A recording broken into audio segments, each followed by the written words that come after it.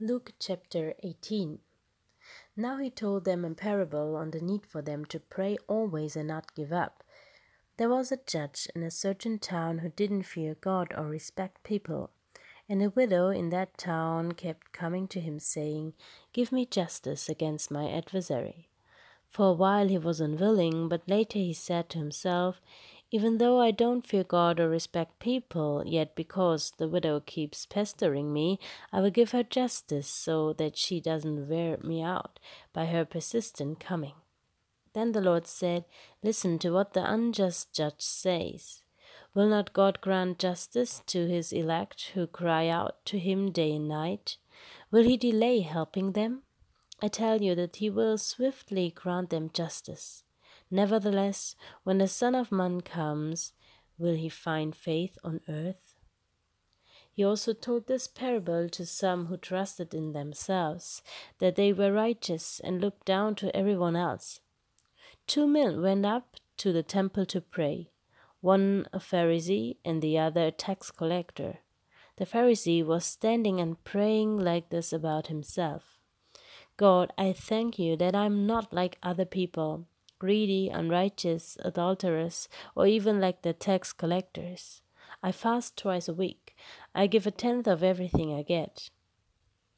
But the tax collector, standing far off, would not even raise his eyes to heaven, but kept striking his chest and saying, "God, have mercy on me, a sinner." I tell you, this one went down to his house justified rather than the other, because everyone who exalts himself will be humbled, but the one who humbles himself will be exalted. People were bringing infants to him so that he might touch them, but when the disciples saw it, they rebuked them. Jesus, however, invited them. "Let the little children come to me, and don't stop them, because the kingdom of God belongs to such as these. Truly, I tell you, whoever does not receive the kingdom of God like a little child will never enter it." A ruler asked him, "Good teacher, what must I do to inherit eternal life?" "Why do you call me good?" Jesus asked him. "No one is good except God alone.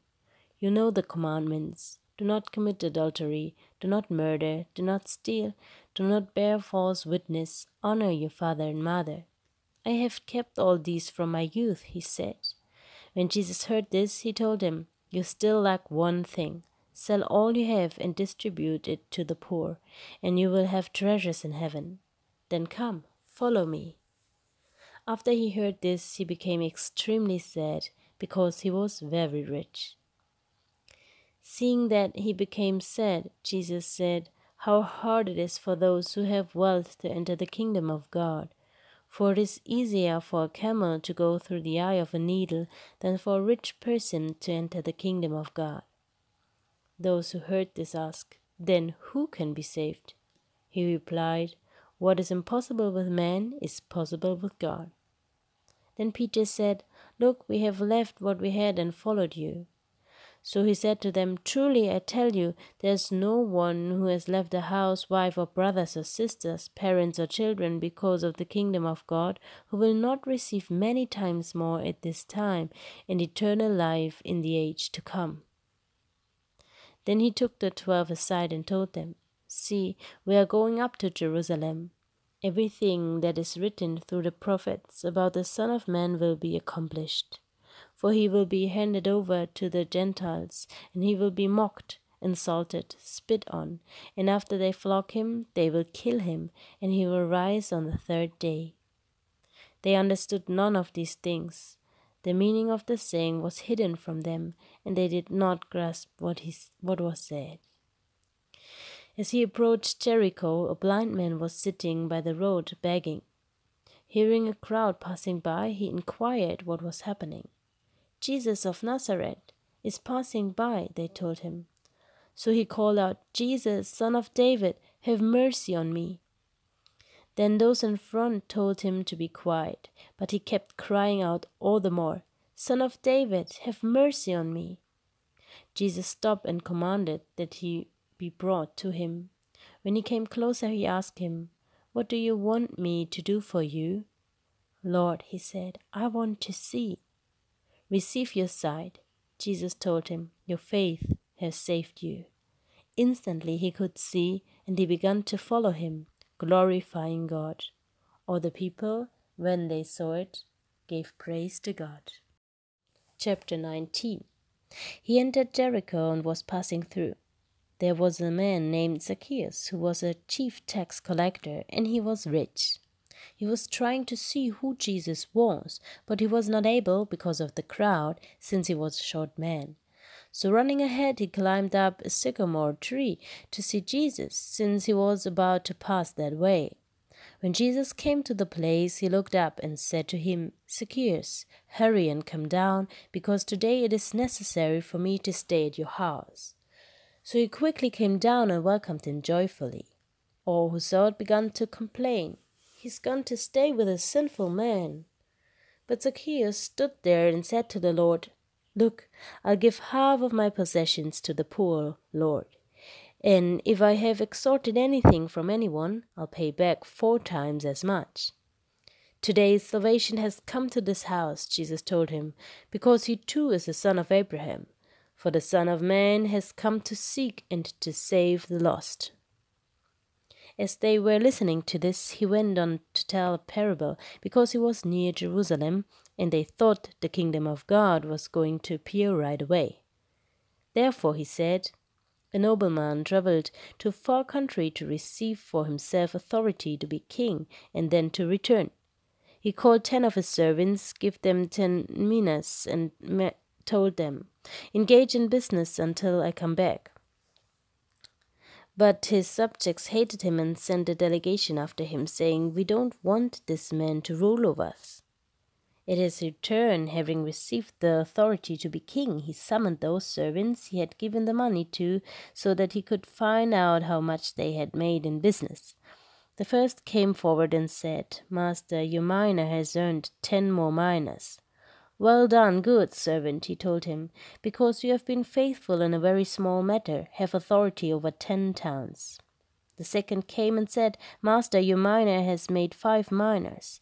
So he said to him, 'You will be over 5 towns.' And another came and said, 'Master, here's your mina. I have kept it safe in a cloth, because I was afraid of you, since you're a harsh man. You collect what you didn't deposit, and you reap what you didn't sow.'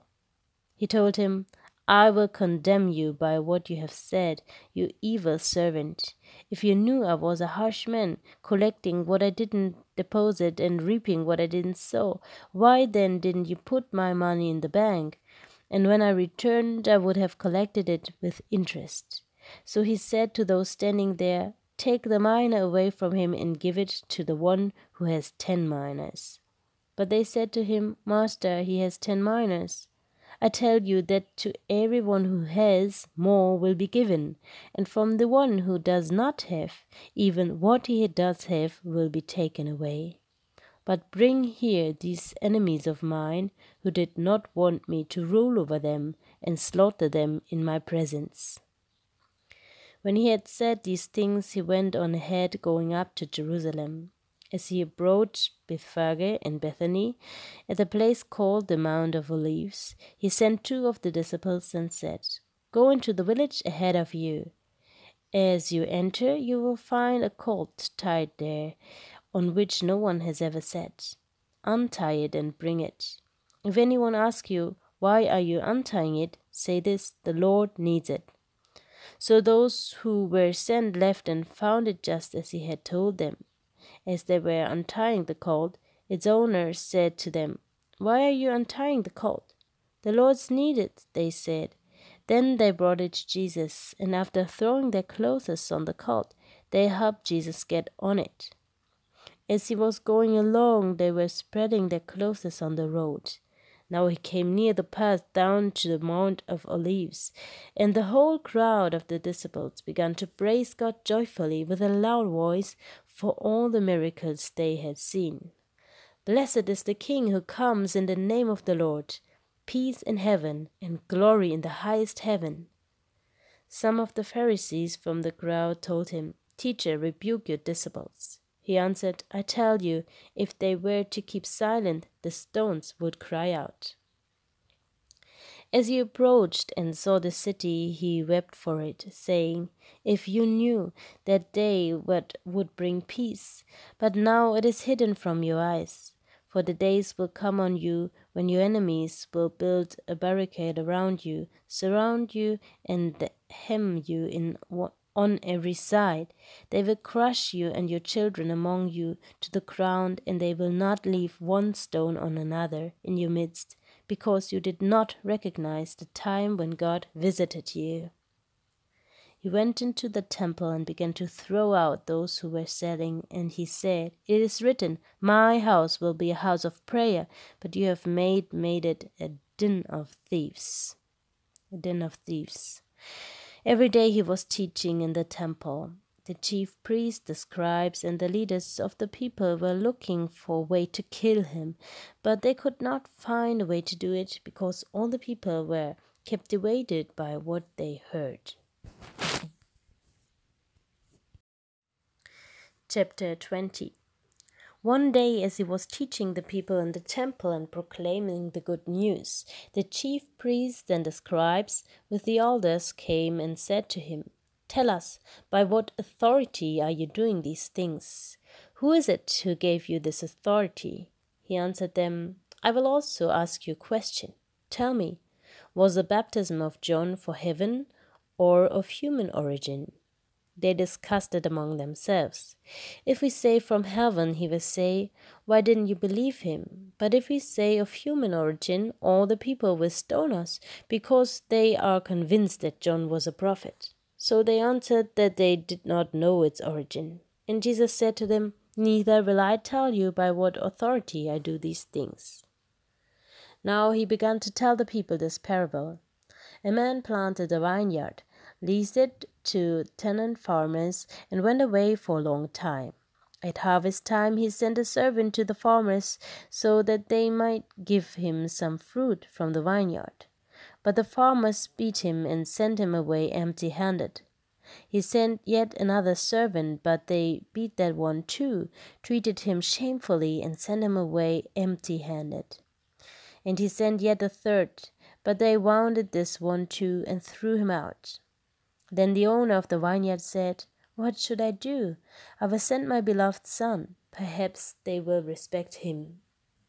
But when the tenant farmers saw him, they discussed it among themselves and said, "This is the heir. Let's kill him so that the inheritance will be ours." So they threw him out of the vineyard and killed him. What then will the owner of the vineyard do to them? He will come and kill those farmers and give the vineyard to others. But when they heard this, they said, "That must never happen." But he looked at them and said, "Then what is the meaning of the scripture? The stone that the builders rejected has become the cornerstone. Everyone who falls on that stone will be broken to pieces, but on whomever it falls, it will shatter him." Then the scribes and the chief priests looked for a way to get their hands on him that very hour, because they knew he had told this parable against them, but they feared the people. They watched closely and sent spies who pretended to be righteous, so that they could catch him in what he said, to hand him over to the governor's rule and authority. They questioned him. "Teacher, we know that you speak and teach correctly, and you don't show partially, but teach truthfully the way of God. It is lawful for us to pay taxes to Caesar or not?" But detecting their craftiness, he said to them, "Show me a denarius. Whose image and inscription does it have?" "Caesar's," they said. "Well then," he told them, "give to Caesar the things that are Caesar's, and to God the things that are God's." They were not able to catch him in what he said in public, and being amazed at his answer, they became silent. Some of the Sadducees, who say there is no resurrection, came up and questioned him. "Teacher, Moses wrote for us that if a man's brother has a wife and dies childless, his brother should take the wife and produce offspring for his brother. Now there were 7 brothers. The first took a wife and died without children. Also the second and the third took her. In the same way, all 7 died and left no children. Finally, the woman died too. In the resurrection, therefore, whose wife will the woman be? For all 7 had married her. Jesus told him, "The children of this age marry and are given in marriage, but those who are counted worthy to take part in that age and in the resurrection from the dead neither marry nor are given in marriage. For they can no longer die, because they are like angels and are children of God, since they are children of the resurrection." Moses even indicated in the passage about the burning bush that the dead are raised, where he calls the Lord the God of Abraham and the God of Isaac and the God of Jacob. He is not the God of the dead, but of the living, because all are living to him. Some of the scribes answered, "Teacher, you have spoken well," and they no longer dared to ask him anything.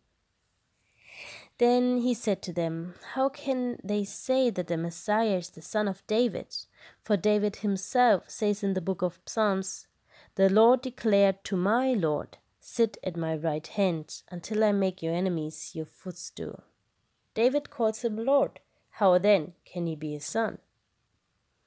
While all the people were listening, he said to his disciples, "Beware of the scribes who want to go around in long robes and who love greetings in the marketplaces, the best seats in the synagogues, and the places of honor at banquets.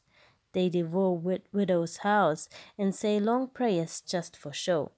These will receive harsher judgment."